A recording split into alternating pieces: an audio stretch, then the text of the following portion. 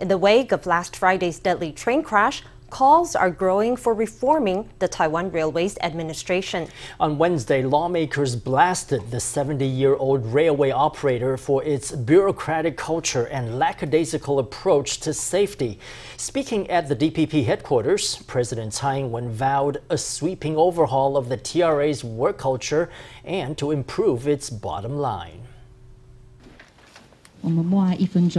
The atmosphere was somber at the DPP Central Standing Committee meeting on Wednesday, as officials observed a moment of silence for the victims of the Taroko Express crash. President Tsai pledged to reform the TRA. Reforming the TRA is a necessary step. Currently, the main task is to completely resolve the problems with the TRA's organizational culture. Secondly, we have to work toward addressing the TRA's long-standing financial losses. The first order of business is improving the culture and tackling the rail operators' billions of dollars of debt. Then it's revisiting the question of whether the TRA should be privatized. Tsai said her administration was determined to reform the TRA. Do not doubt the government's commitment to reform. Over these past 5 years of our administration, the government has carried out many reforms successfully, demonstrating that we are not afraid of tackling touchy issues in the course of reform. This is the attitude we will have when dealing with the TRA. All the people of Taiwan deserve to have a safe way to get home. Reforming the TRA is our unshirkable responsibility. Calls for a rehaul are also ringing in the Legislative Yuan. From 2015 to 2019, the TRA averaged 500 malfunctions each year. This is ridiculous. You know that, right? Are we being fair to the people of Taiwan? When will the Transportation Safety Board's report be released? In 3 months or in 6 months? The report with factual data, we should be able to have that within 3 months. But the final report will take 14 months. Minister, would you recommend setting up a task force within the Executive Yuan to review the TRA Pro?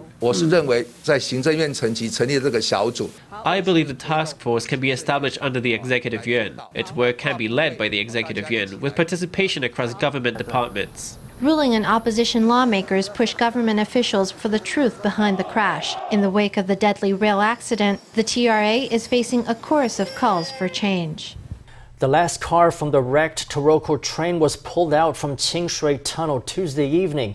Car 8 was the lead carriage of the train, and it was the first to slam into the crane truck that rolled down onto the tracks. It was extricated from the tunnel with the help of a retiree in his 70s who provided equipment and advice to the salvage crew.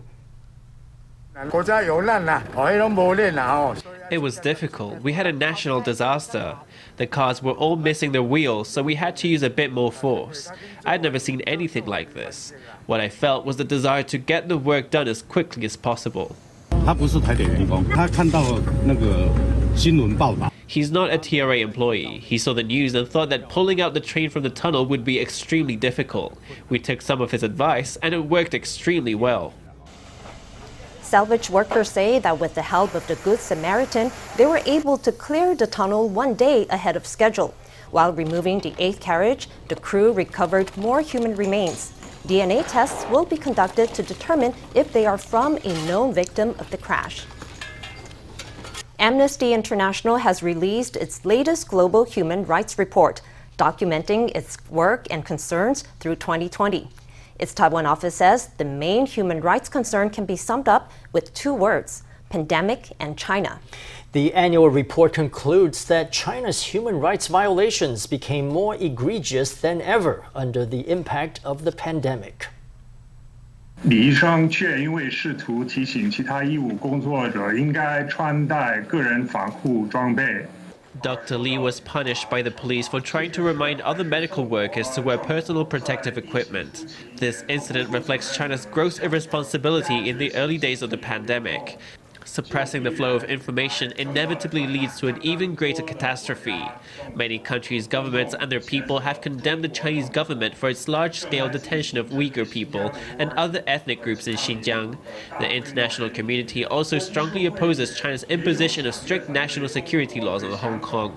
The whole world is watching. The suppression of the Uyghurs in Xinjiang has not abated, but only become worse and worse.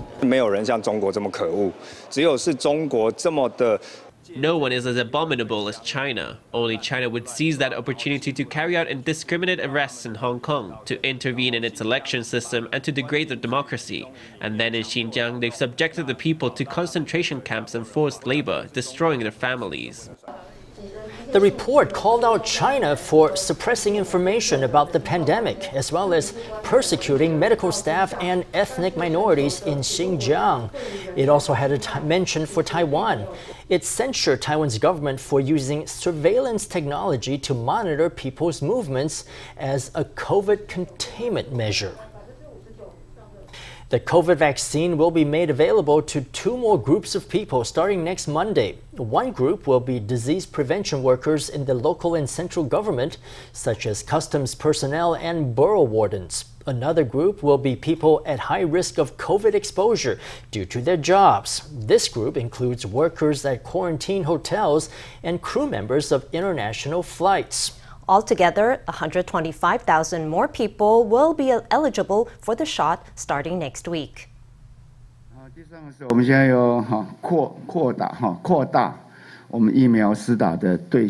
We're going to expand eligibility for COVID vaccines. It's very hard to predict uptake rates because we didn't assess the willingness to get vaccinated right at the start. Currently, what we can reveal is that we're working toward opening up eligibility. Get vaccinated is a right and a responsibility. If people want Taiwan's economy to recover fast, then they need to get the vaccine if they can. We're not preparing for a scenario in which we don't use up all our vaccines.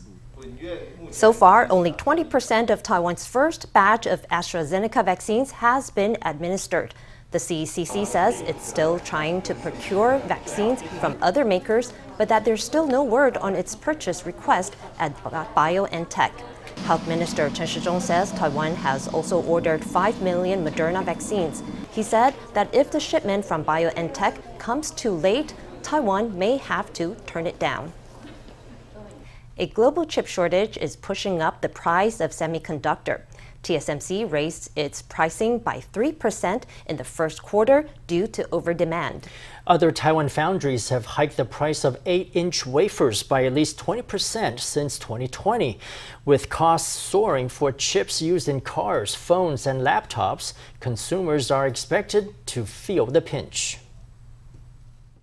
Amid a pandemic-fueled shortage of semiconductors, chip makers have been raising their prices. Sources say that Taiwanese foundries UMC, Vanguard International, and PSMC have raised the price of 8-inch wafers by at least 20% since last year. TSMC has raised prices by 3% in the first quarter of 2021, and the chip shortage is projected to get more severe. This month, IC giant MediaTek raised prices by 5% for select products due to the soaring cost of supplies that's raising the cost of doing business. From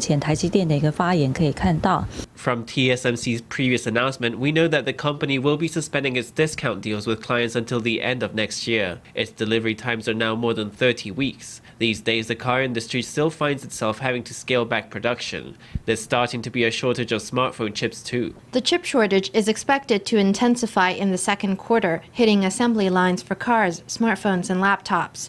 In response, foundries worldwide are pushing to expand production. 台积电铜锣厂的兴建，把台湾呢变成一个西海岸串起来，成一个真正的全世界唯一最强大的 Silicon Belt 的，就是半导体的制造带。 Taiwan chipmaker PSMC is investing 278 billion NT to build 2 new 12-inch wafer fabs in Miaoli's Tongluo Township. Last month, Intel announced it would spend $20 billion to build an advanced foundry in the U.S. with a new independent chip designer and a monthly output of 30,000 wafers. TSMC has a $6 billion plan to build 6 plants in the U.S. state of Arizona with a projected monthly capacity of over 100,000 wafers. Meanwhile, reports Reports say Samsung's new plants will use advanced processes at the 5nm level and below to produce up to 70,000 wafers a month. These breakneck developments have raised concerns over what happens if the chip market crashes as it did in 1980. 目前都是呈现产能满载。 Currently, operations are at full capacity and chips are in high demand. That's going to be the situation with advanced processes until the end of next year. For more mature processes, the demand will persist until the end of this year. The shortage will not begin to ease until the beginning of next year. With chips set to stay scarce, prices will only climb higher. That spells bad news for downstream producers and for consumers as well. Zhong Yuan is a man with a mission to revitalize his rural hometown in Hualien's Fuli Township. Brought up in Taipei, Zhong returned to his family's sleepy hometown after his father fell ill. Since moving back, he's established a thriving agricultural co-op and organic rice company. Together with a group of similar-minded youths, he's organized a music festival to build community within their rural township.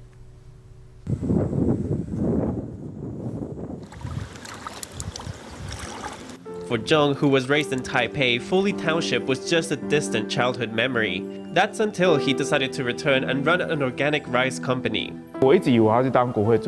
I had always thought I wanted to be a legislative yuan assistant, but then my life changed. On September 9, 2010, my dad got sick. He had an aortic dissection. It's quite a dangerous condition, but that's what got me to start thinking about returning to the countryside. After returning to his hometown, Zhong began working at his father's agricultural co-op.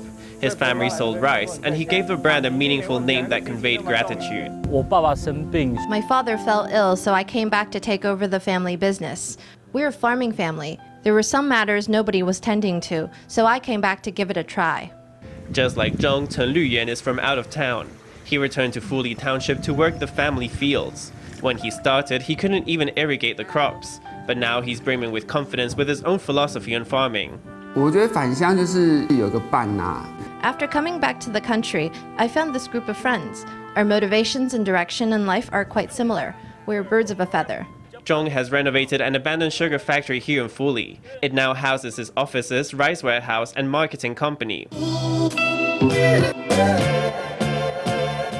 Zhong has also started his own music festival. It's an event not to be missed, and it helps foster community in the rural township. He and his friends call themselves Fuli 983 after the township's postal code. Together, they're working hard to build a home for themselves as they work the land.